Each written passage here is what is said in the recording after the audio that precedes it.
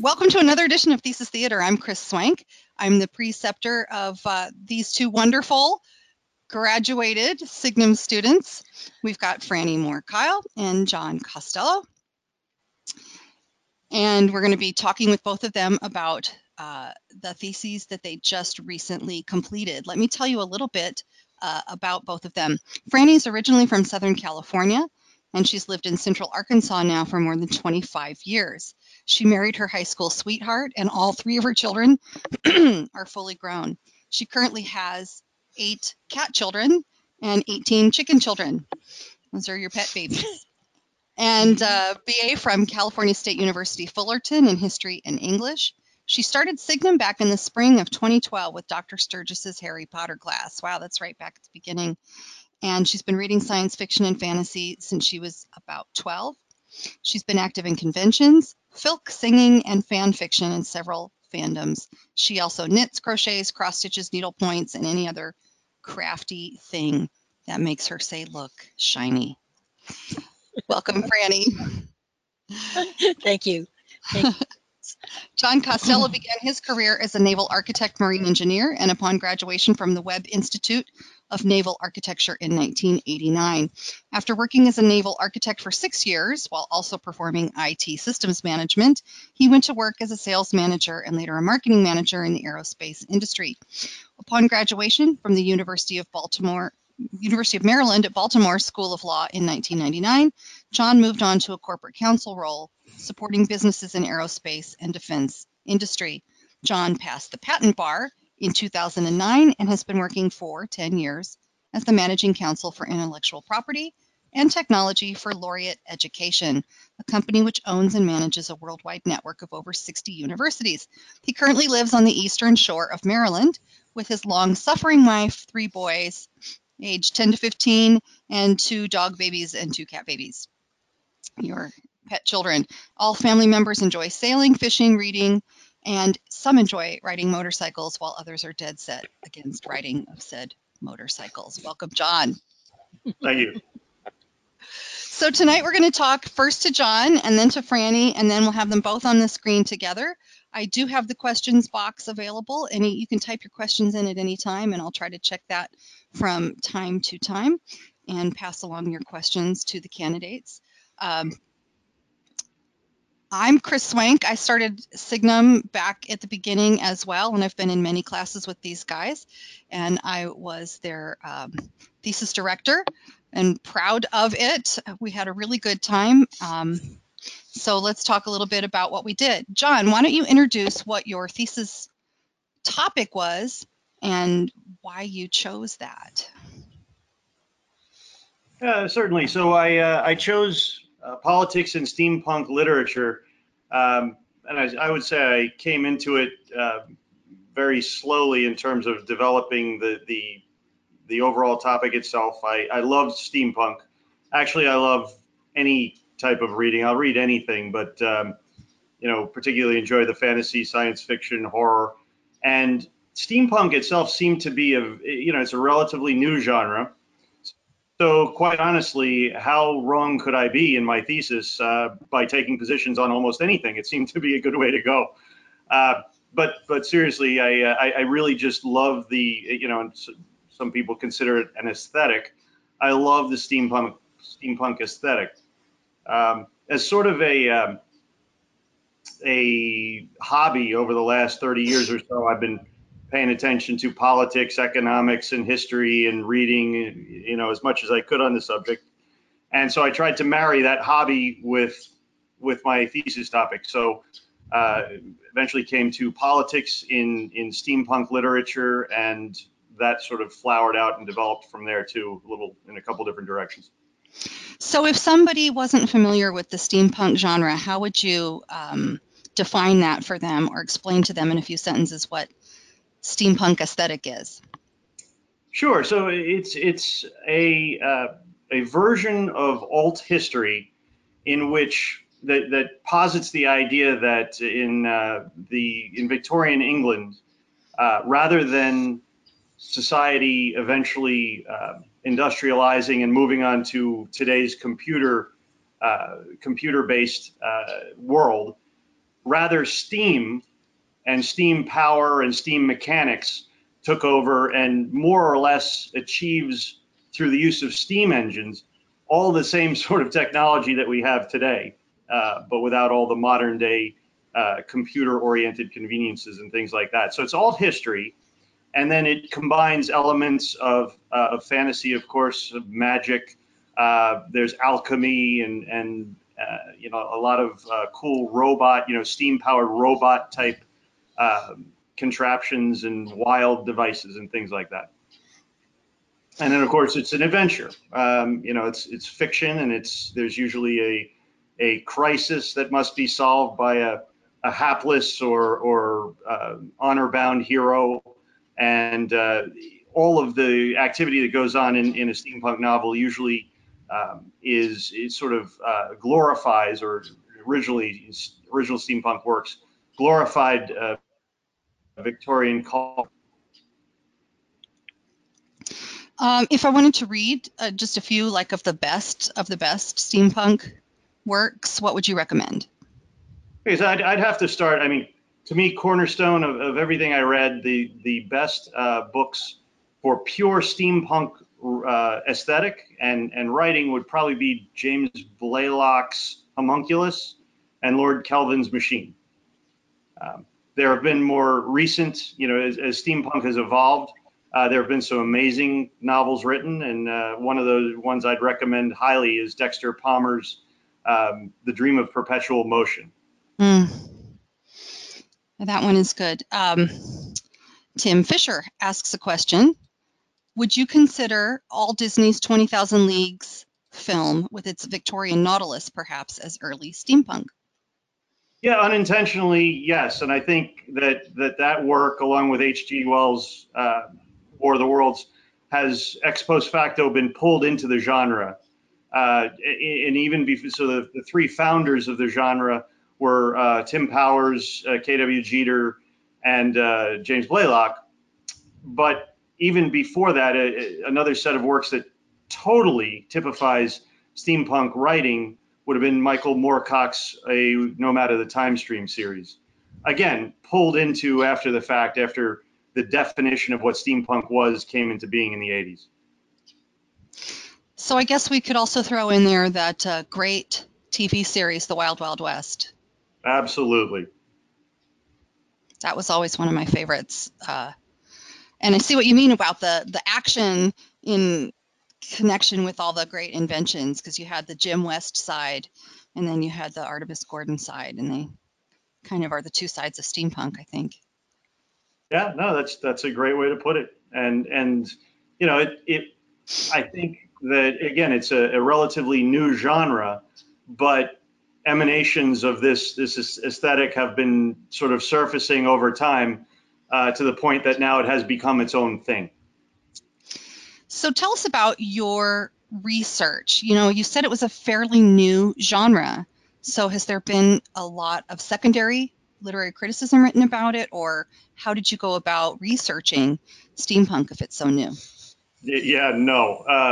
So it is relatively new. There's little scholarship on the subject. So when I decided I wanted to go the steampunk route, I looked around, and you know, the first thing I found was Mike Pershon, Professor Mike Pershon, who styles himself the steampunk scholar, and he had a tremendous amount of advice as to reading lists and steampunk information on his website. So that was one, you know, sort of, hey, let's just Google and see what we find. I then, you know, I went to Amazon, the source of pretty much everything I buy in the world, and Googled steampunk scholarship. Well, Amazon steampunk scholarship, and I found three collections of essays, all written relatively recently on steampunk, and so I picked those out as well. But then, you know, in order to understand politics in steampunk writing, I felt that I needed to understand the Victorian era itself, because it became important to me to know whether steampunk literature is reflective of actual Victorian culture. And so I chose two works there. Number one, in one of the forewords for one of K.W. Jeter's books, it was mentioned that that one of the inspirations, one of their main inspirations of those three original godfathers of steampunk writing, if you will, was a book by Henry Mayhew called London Labor and the London Poor.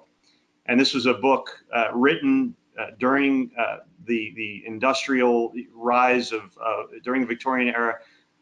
Henry Mayhew was a sort of a failed newspaperman who went out and decided to write the definitive book on the capitalist class that was emerging, the poor capitalist class that was emerging in London and benefiting from the industrialization as well as, suffering from it.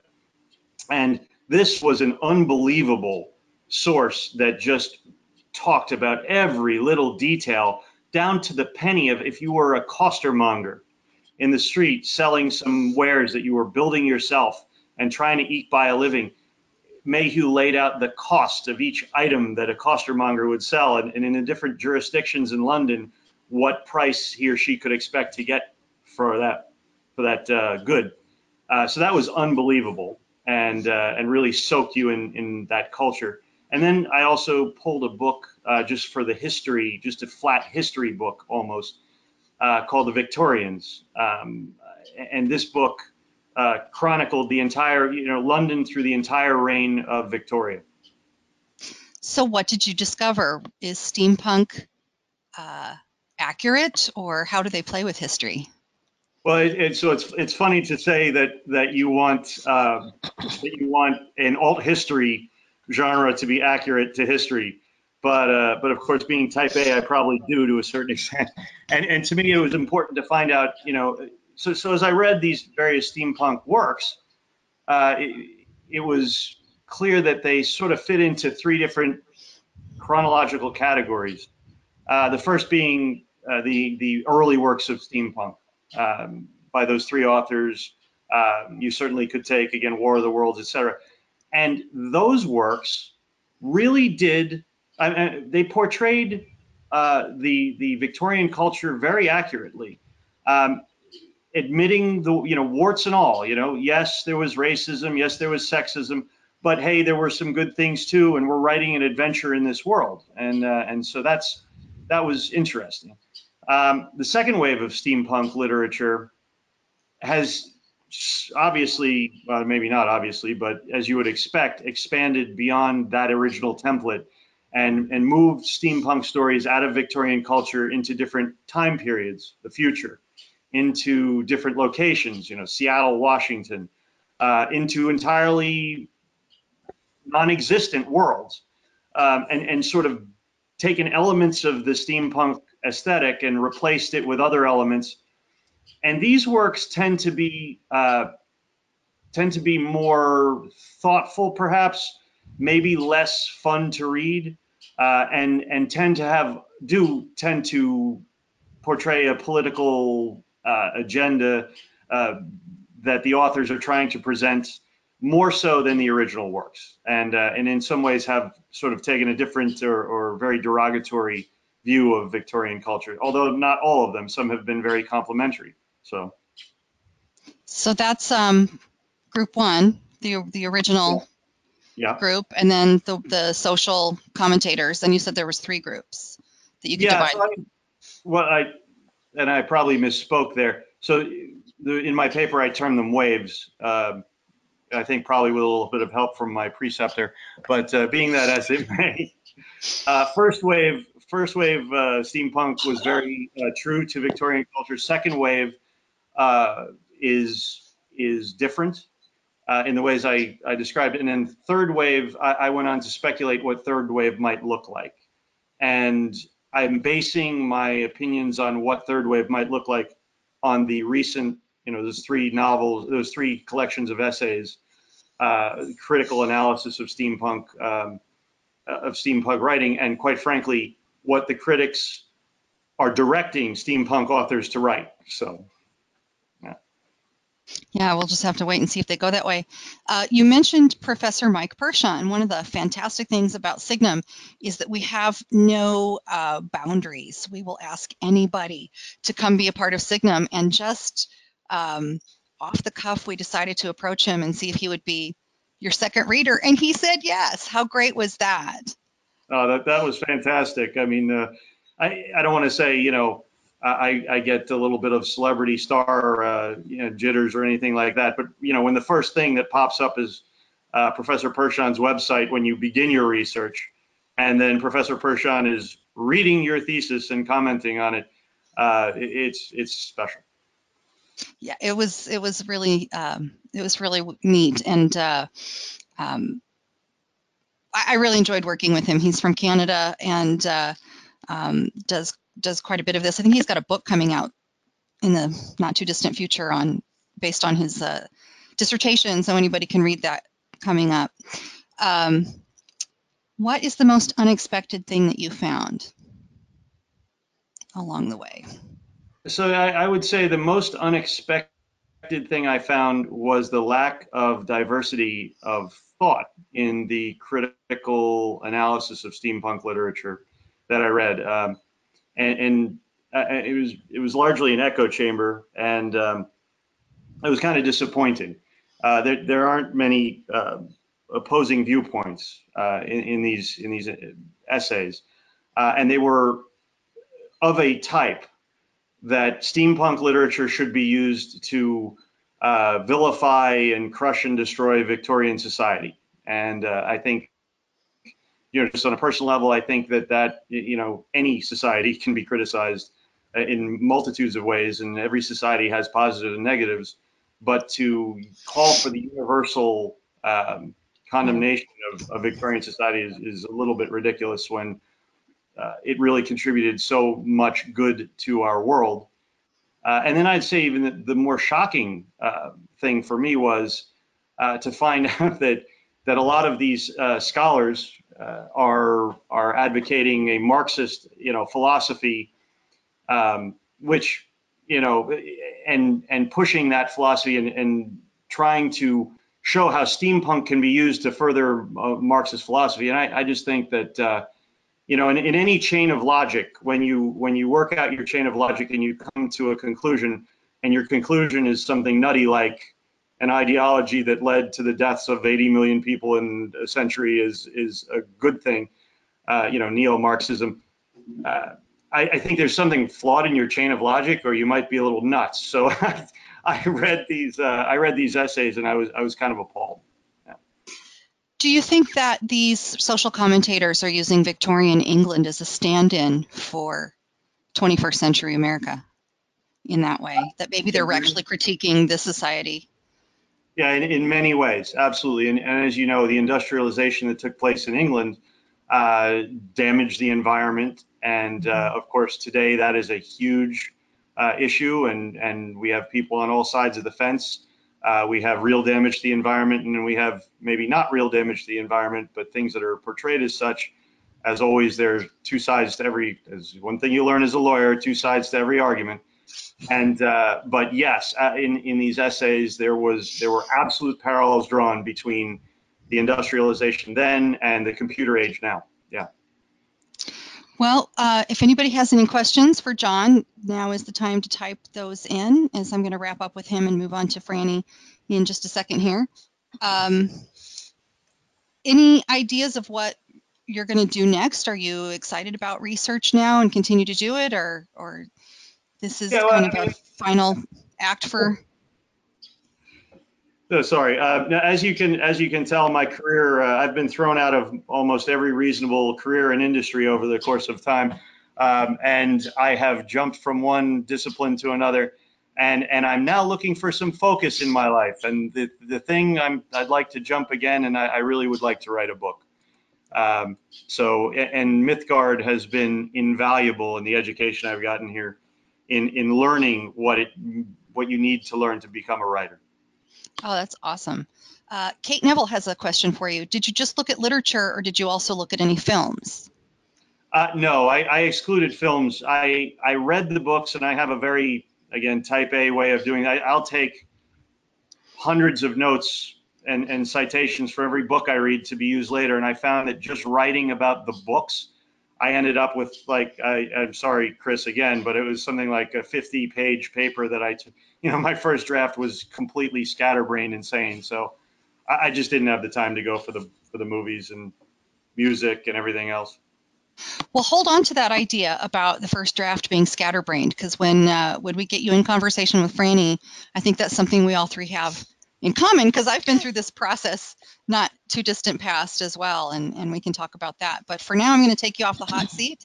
You can play with your cat there, wants to get in on the action, and and now I'm going to talk to Franny Moore Kyle, who did her research. I'm just basically going to say on immortals, but you can tell us a little bit more detail what your thesis topic was.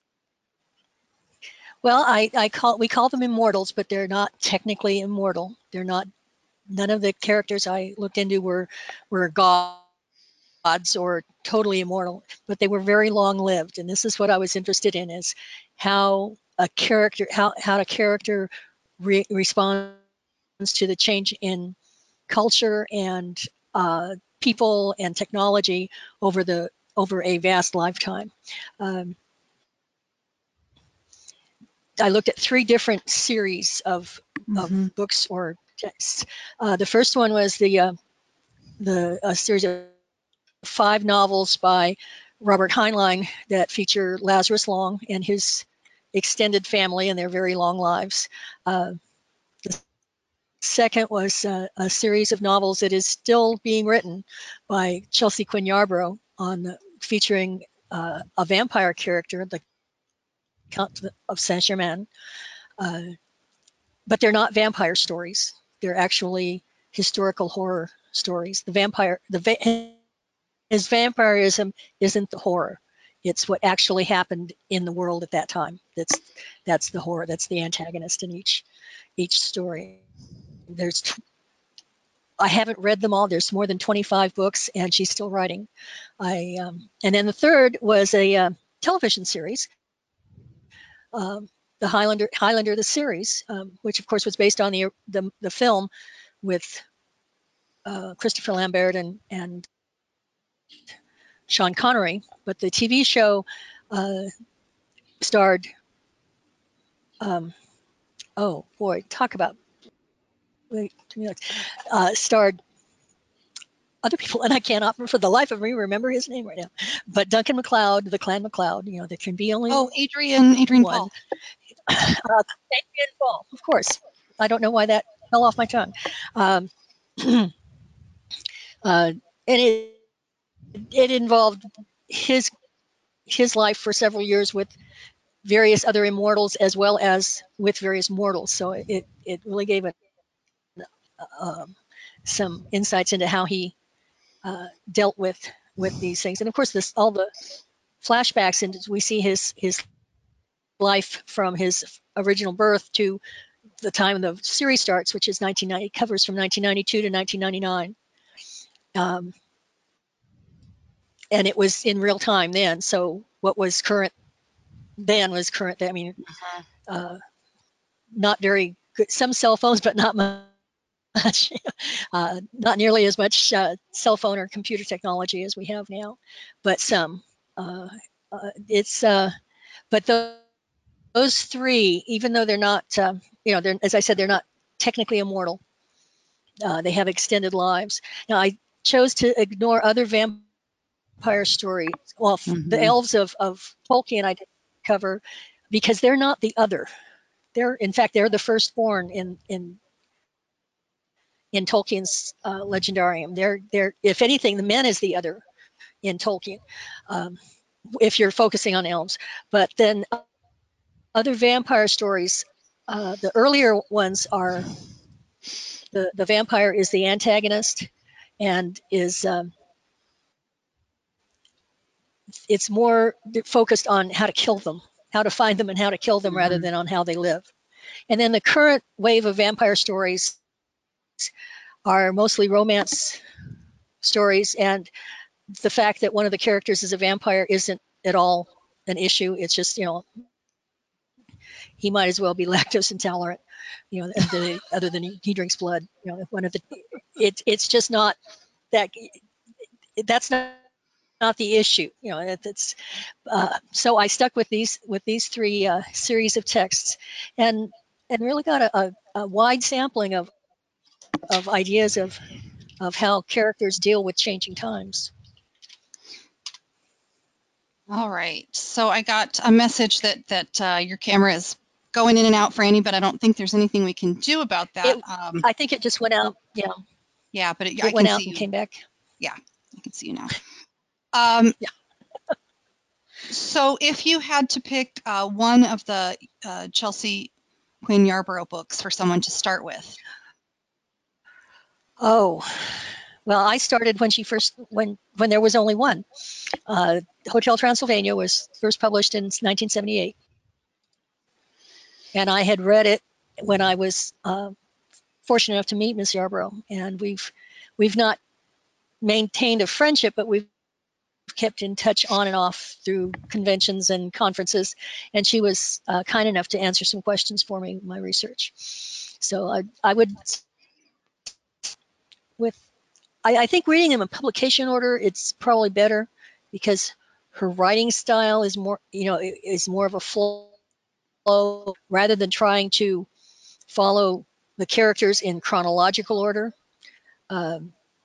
Because you've got 5,000 chronology to deal with him, or 4 to 5,000 years worth of chronology with him, and she's written things from ancient up to current day. So San publication Francisco. order is good as anything. Publication order, I think, is probably the best to. It originally started out as a 5-book series, was what she was contracted for. Wow, there's a animated film called Hotel Transylvania or something like that. Is there any? Yes, and it has nothing to do with Saint-Germain. It's And an animated series. Heinlein's is a bit more. It's not what we really consider a series, is it? It's well, it starts off that just he's a character. Yes, they're more related books, although the last 3 come one right after the other. I think it's hard to tell when they have such extended lives and they're flitting around the cosmos at relativistic speeds, and they can pick and choose what era and what timeline they come out in when they come out of their relativistic stuff. It's I'm not a physicist. I only know some, but it's it gets a little it gets a little complicated sometimes with the science. Although they started out, Lazarus Long first appears in Methuselah's Children, which was originally serialized in Analog or Astounding Stories. I think that was before it became Analog, in 1948. And then he did not revisit the character until 1978, I think, when he wrote. Sometime in the 70s when he wrote Time Enough for Love, and that brought back Lazarus Long, and also took him back to his own childhood to revisit his own childhood.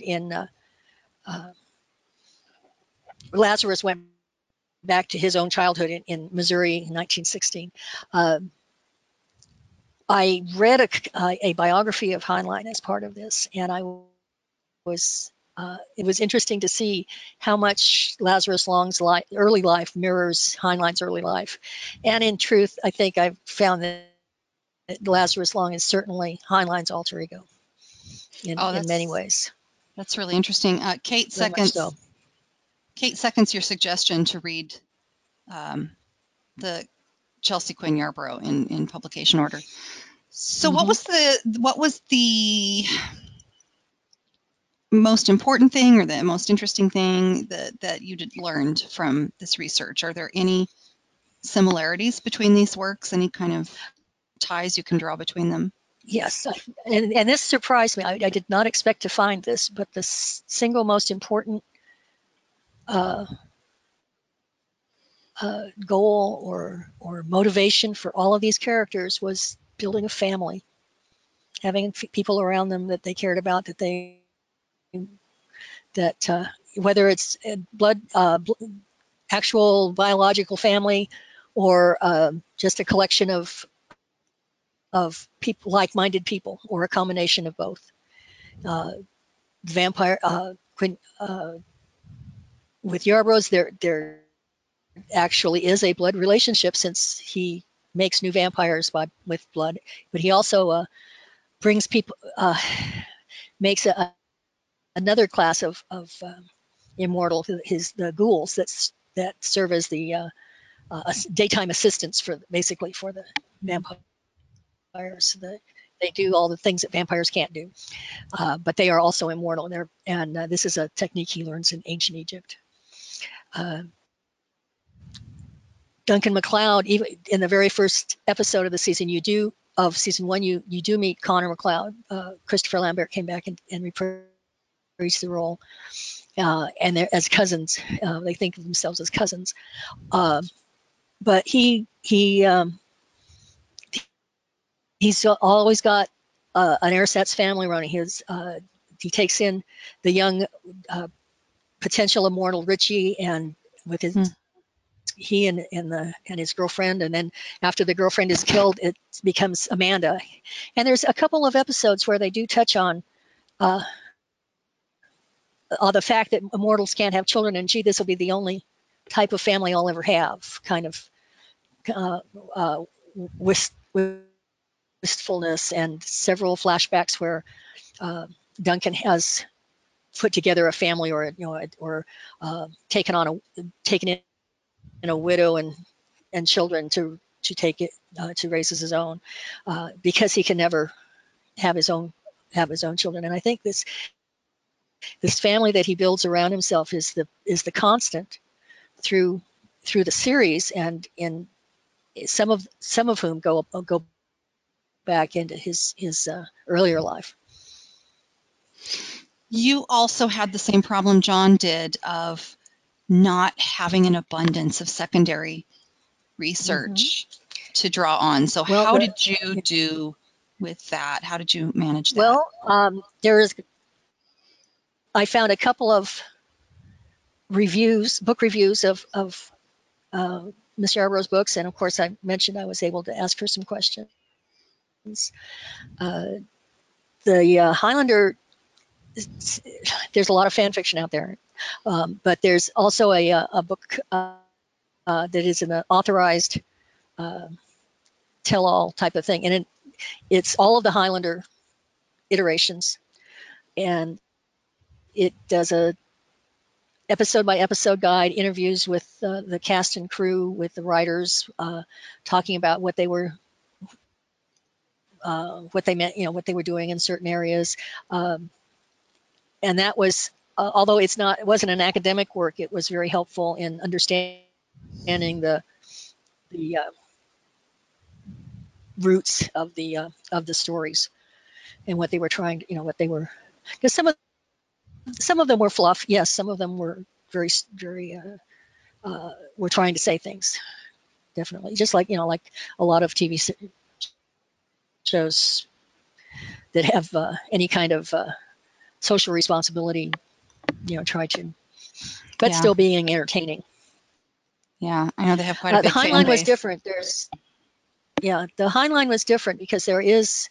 I had read the 2-volume authorized biography, and there's also a critical analysis that goes story by story, book by book, through his entire career, and that was very helpful, putting things in its place and tying the stories in with what was happening in his own life, which have, of course, he says he wrote his first story so he could pay off a mortgage, and he was very definitely a proponent of you write for money, and that's the only way you write. He did not appreciate criticism. I'm not meaning like bad reviews. I'm thinking of, he didn't like academics looking into what he really meant, or what this really means in context. Because he didn't consciously put that kind of thing into his stories. In fact, in one of the last books, he recommends that literary critics and academics be put in a Klein bottle, which means that just the exit is the entrance. It's kind of, it's one of those strange mathematical things where you can't get out and they'll never bother you again. That's pretty funny. That's pretty funny. But he did leave his papers to a university, so I don't know too many authors who really enjoy what we academics are doing to their works. It's not a pleasant process. It's kind of like picking apart, somebody's baby. They spend a lot of time on. Okay, any questions for Franny? Now is the time to type. And I have one that popped in. I understand your reasoning behind excluding Tolkienish elves, but did you look at any of his letters or histories of Middle-earth material on immortality? Any of his theories of immortality or ideas? No, about immortality? I sort of just walled off Tolkien. It's because I think if I started to go down that road, I would never have been able to keep it at a reasonable. Yeah. I had to make some restrictions, and that was one of the ones I made. Yeah.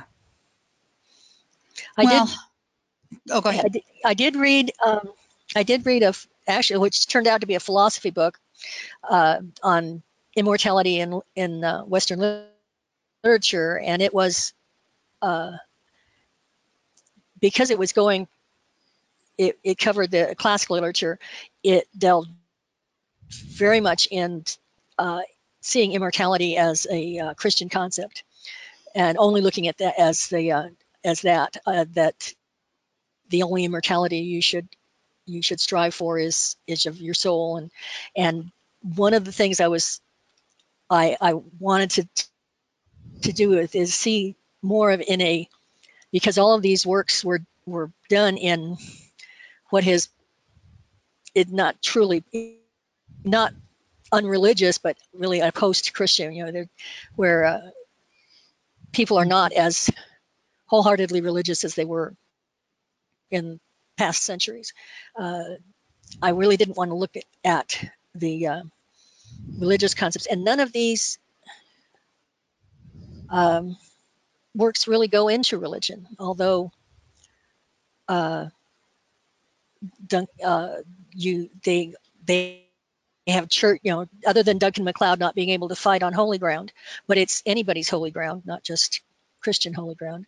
Saint-Germain, of course, pays lip service to the church when he's in a church-oriented area, and when he's been in other countries, he does what he has to blend in and to look. Heinlein, the only time he really got into the idea of religion even was with Stranger in a Strange Land, and that's just very peripheral to the Immortals, in that characters from Stranger show up at the end of the Lazarus Long cycle. Oh, that's interesting. All of his characters show up at the end of the Lazarus Long cycle. All right, so I have a big black box where John used to be. I don't know if you shut your webcam off or if that's a function of your internet service, but are you still there, John? Can you talk and can we hear you? I am. Yay. I see. Yeah. Sure, it'll pop back in. It's telling me that the camera's on. So. Yeah, I show that the camera's on as well. I'm not quite sure what's up there. Hopefully you'll pop back in.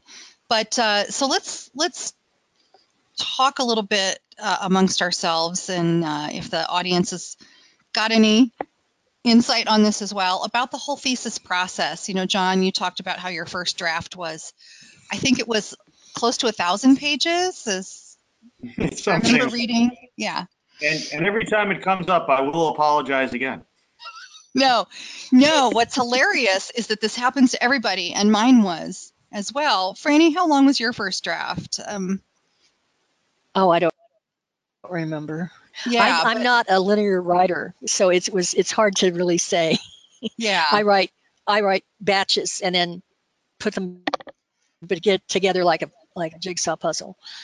So it's hard to say what it could have been, how long it could have been. right. Uh-oh. But if I'd been more expounded more about the storylines of each of these characters and all, I could have gone on for pages and pages. Sure, sure. So John, how did it how was your writing process Uh, and uh, end up with all those pages? yeah, I mean, There you I are. mean, two notebooks full of notes with page numbers and quotations, and then I culled through all those to pick out and then put all the right quotes in the right places to support the right sections of the thing. Then I realized I had to cut the number of quotes by about 80%, and Right. just it forces you to distill out what's really important. I don't need to prove the same point with 27 different book citations. I could probably do it with two, and then you realize, as you go through the process, if you were to do it with 27, you'd be boring your readers to death. So, uh, I think if I ever turn this into a proper scholarly paper that I could Hmm. publish, it would be very long, but at least the whole length would be all the millions of citations I have. I Yeah. would definitely compact the actual writing. I think my first draft, just the literature review, was like 30 pages, and uh, my thesis supervisor was Verlyn Flieger, and she's just like, no, no, no, no, no. No, it's not a paper of other people's ideas. It's supposed to be a paper of your ideas. So you have to go back and cut that. But then even when I turned my thesis into an academic article, I had to cut more because 30 pages is too long, for that. So there's still more paring down to do. Can look forward to that. Uh, yeah, I mean, you really, okay, just to bring it around to our favorite topic, when I first watched the Lord of the Rings movies, I Hmm. think the theatrical version doesn't have that. I think this is true, and I know however many people on the list will tell me I'm wrong here, but the scene where the orcs get eaten by the forest and the trees are swaying, and it wasn't in the original theatrical version. And I remember learning that after I'd seen the extended version. I'm like, well, that's ridiculous. Why would you cut? And I had a film student explain to me how critical every second of every movie is, and how hard it is to fill in, and decide Hmm. what to leave on the cutting room floor. So in some ways, we have to be that way with the writing, I think, as well. Yeah, absolutely. What did you guys learn about the writing process going through the thesis process that you might not have known, I guess, on the shorter papers during the Signum? Like any advice you can give to people approaching coming into the thesis? Um, Franny? it's that you don't have to cite everybody that you've read. I read Mm, a lot of things that never made that were important to my understanding of it all, but that never made it into a citation. But just basically primed the pump for me thinking about these things. So, yeah. that's One of those was a book on essays called Immortal Engines, that was the papers from a conference on immortality in science fiction that was held about the turn of the century. And 20th to so 21st. it was, yes, the most recent turn of the century. Yeah. Uh, and it went everything from, they had, it had looked into the actual science behind various forms of immortality, and it cited uh, texts from hundreds of science fiction texts that I've read, and most of which I've at least read or looked at, but I've been reading science fiction a long time. But it was a lot of what I absorbed from that didn't make it into the paper. Any advice, John, or anything that you learned about the writing process? I'm always fascinated by the transition from the thoughts in the head down to the paper. One of the reasons I love Stephen King as a writer is I always say he writes the way people think. Like the conversation that might go on in my head, he is able to lay out so eloquently on paper. And I think if there's any bit of advice, I would say if you're struggling, just try to put the words onto the paper exactly the way you're thinking them. You can always go back later and tie them together in a better fashion, but those thoughts that are going on in your head are usually word for word a really good depiction of the point you're trying to make. So I try to short circuit what's in my head and get it right to the paper, and then so much easier to go back after the fact and edit it down. That's excellent. The Signum thesis process is 2 semesters, and the idea is the first semester you get to focus on reading all sorts of things, and then the second semester you get to focus on writing your thesis. How did that work out for you guys? I wish Franny? I had started writing. I wish I had started writing while I was reading.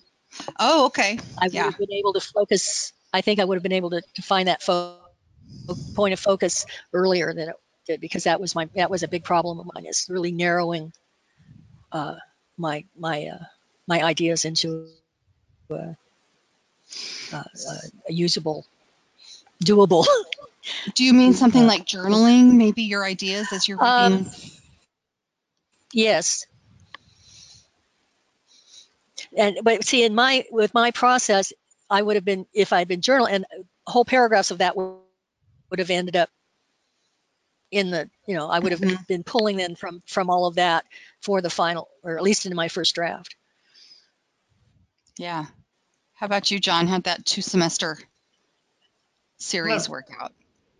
It worked fine for me. I think I needed to really read everything before I started. I honestly, I didn't have the structure of the final paper, and I think I changed the focus based on a lot of the reading that I did.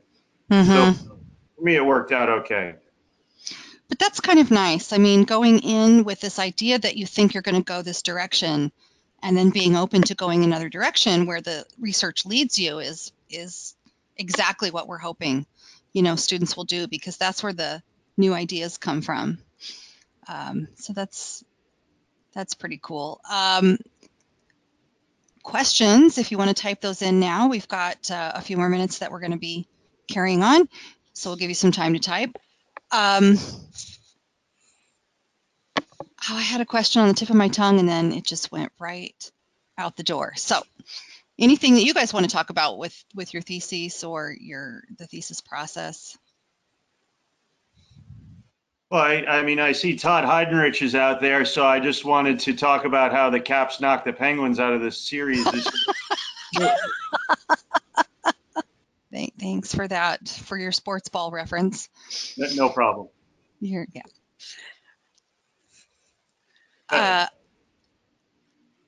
I'm sure he'll type something in a second, and hopefully I can read it on live webcam. He might be right now. You never know. Yeah. Oh, Kate says boo.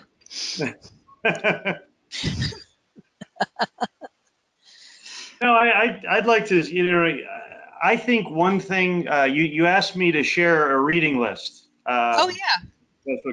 And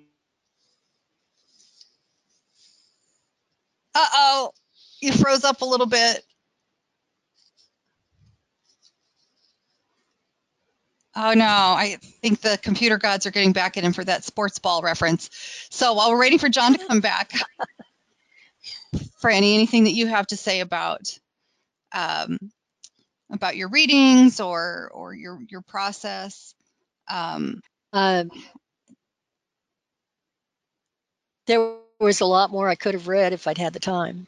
I would have brought in more, read more of the Saint-Germain books, rather, read some of the ones I hadn't read before, instead of just reviewing ones that I already knew fairly well. I don't think anything got read less than twice anyway. So, but Yeah, that's the thing. Reading something. yeah, more time. That first, yeah, you almost need a third semester before the a pre-semester, a zero semester to just immerse yourself. Yeah. This Either having that summer off or having a really nice long Mhm. winter holiday to do that. I understand. Yeah, I had a whole reading list for what I'm doing now, and I do find myself going back and reading them multiple times, which is something that we're not used to, and I actually resist very much, but I'm glad every time I do it. Yeah. Oh no, I don't know what happened with John. He's offline. Well, I think it's been raining where he is, so Yeah, he said if there's a that. storm, he might have been knocked off. He said that was the case. So that's too bad. And Todd did respond, but I'm not going to read that until I can read it to John. Oh, So what's next for Franny now that your Signum degree is wrapped up? I don't know. If I were 20 years younger, I'd probably go for a PhD, but Well, not you can now. always come back to Signum and start to learn languages. Well, that's what or...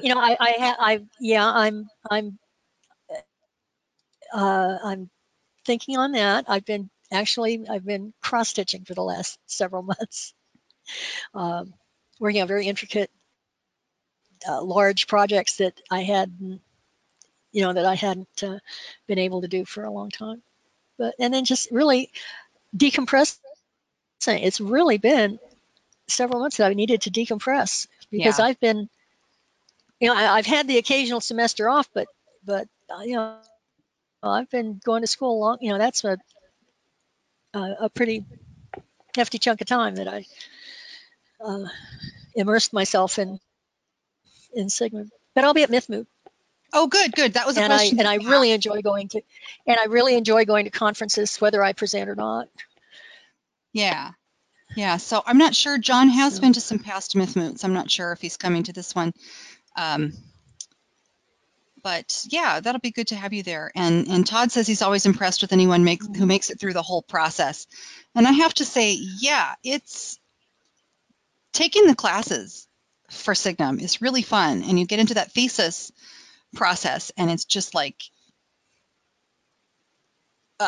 what have I gotten myself into? And I needed at least 6 months to decompress after that. Well, the course that they just started last year, the research, the theory and research class, was really quite helpful.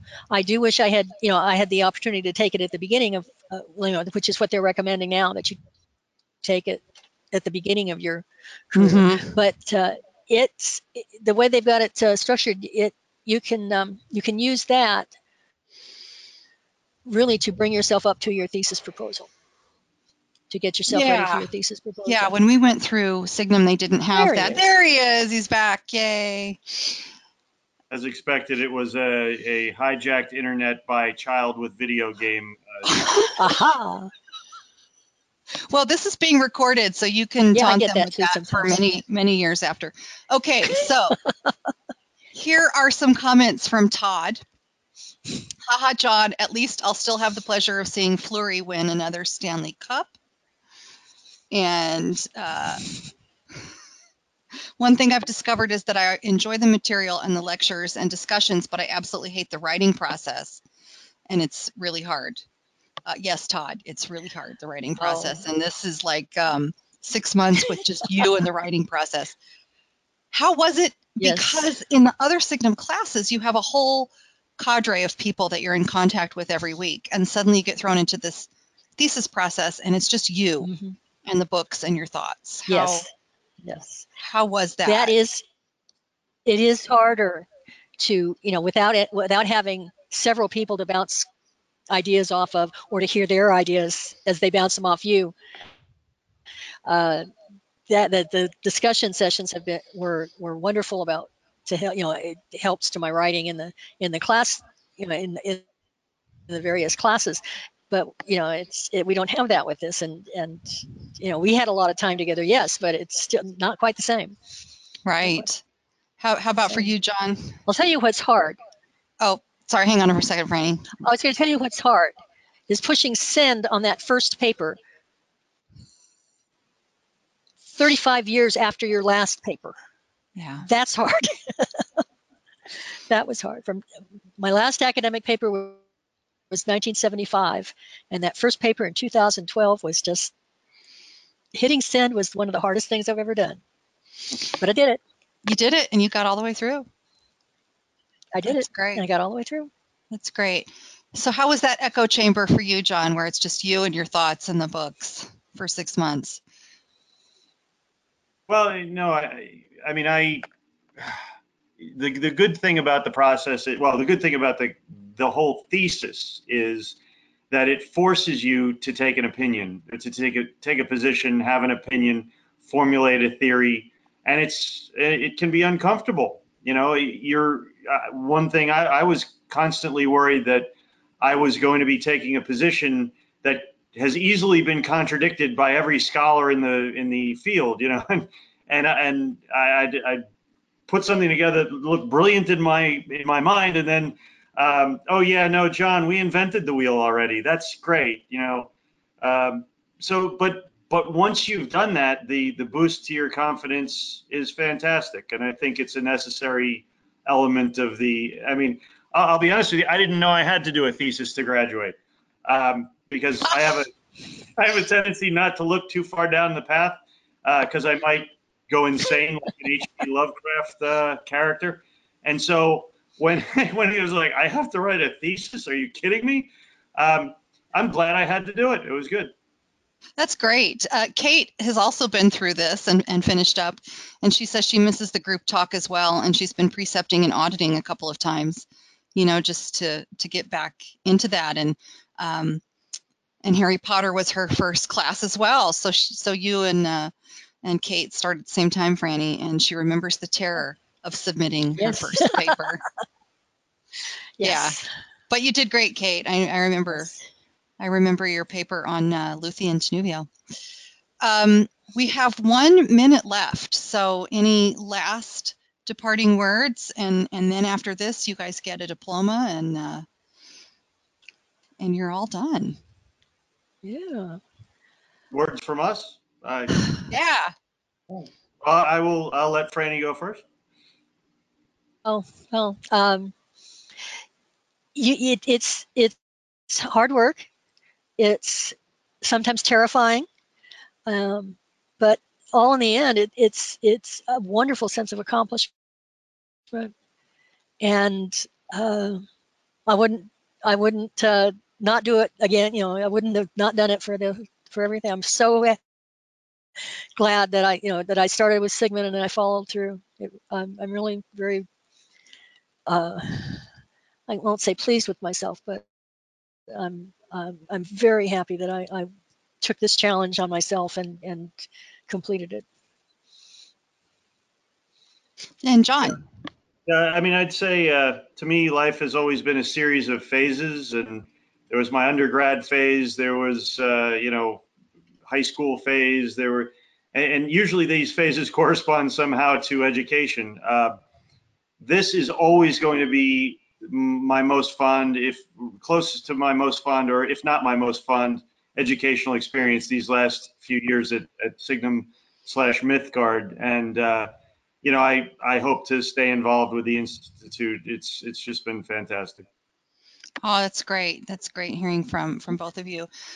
You guys were my first thesis students, so you'll always have a very soft spot in my heart, and I'm just super proud of both of you. Thank you for getting us through this. Thank you. Oh, yes, you were invaluable. It was a lot of fun. I'd also like to thank Chris Larson, who was my second reader.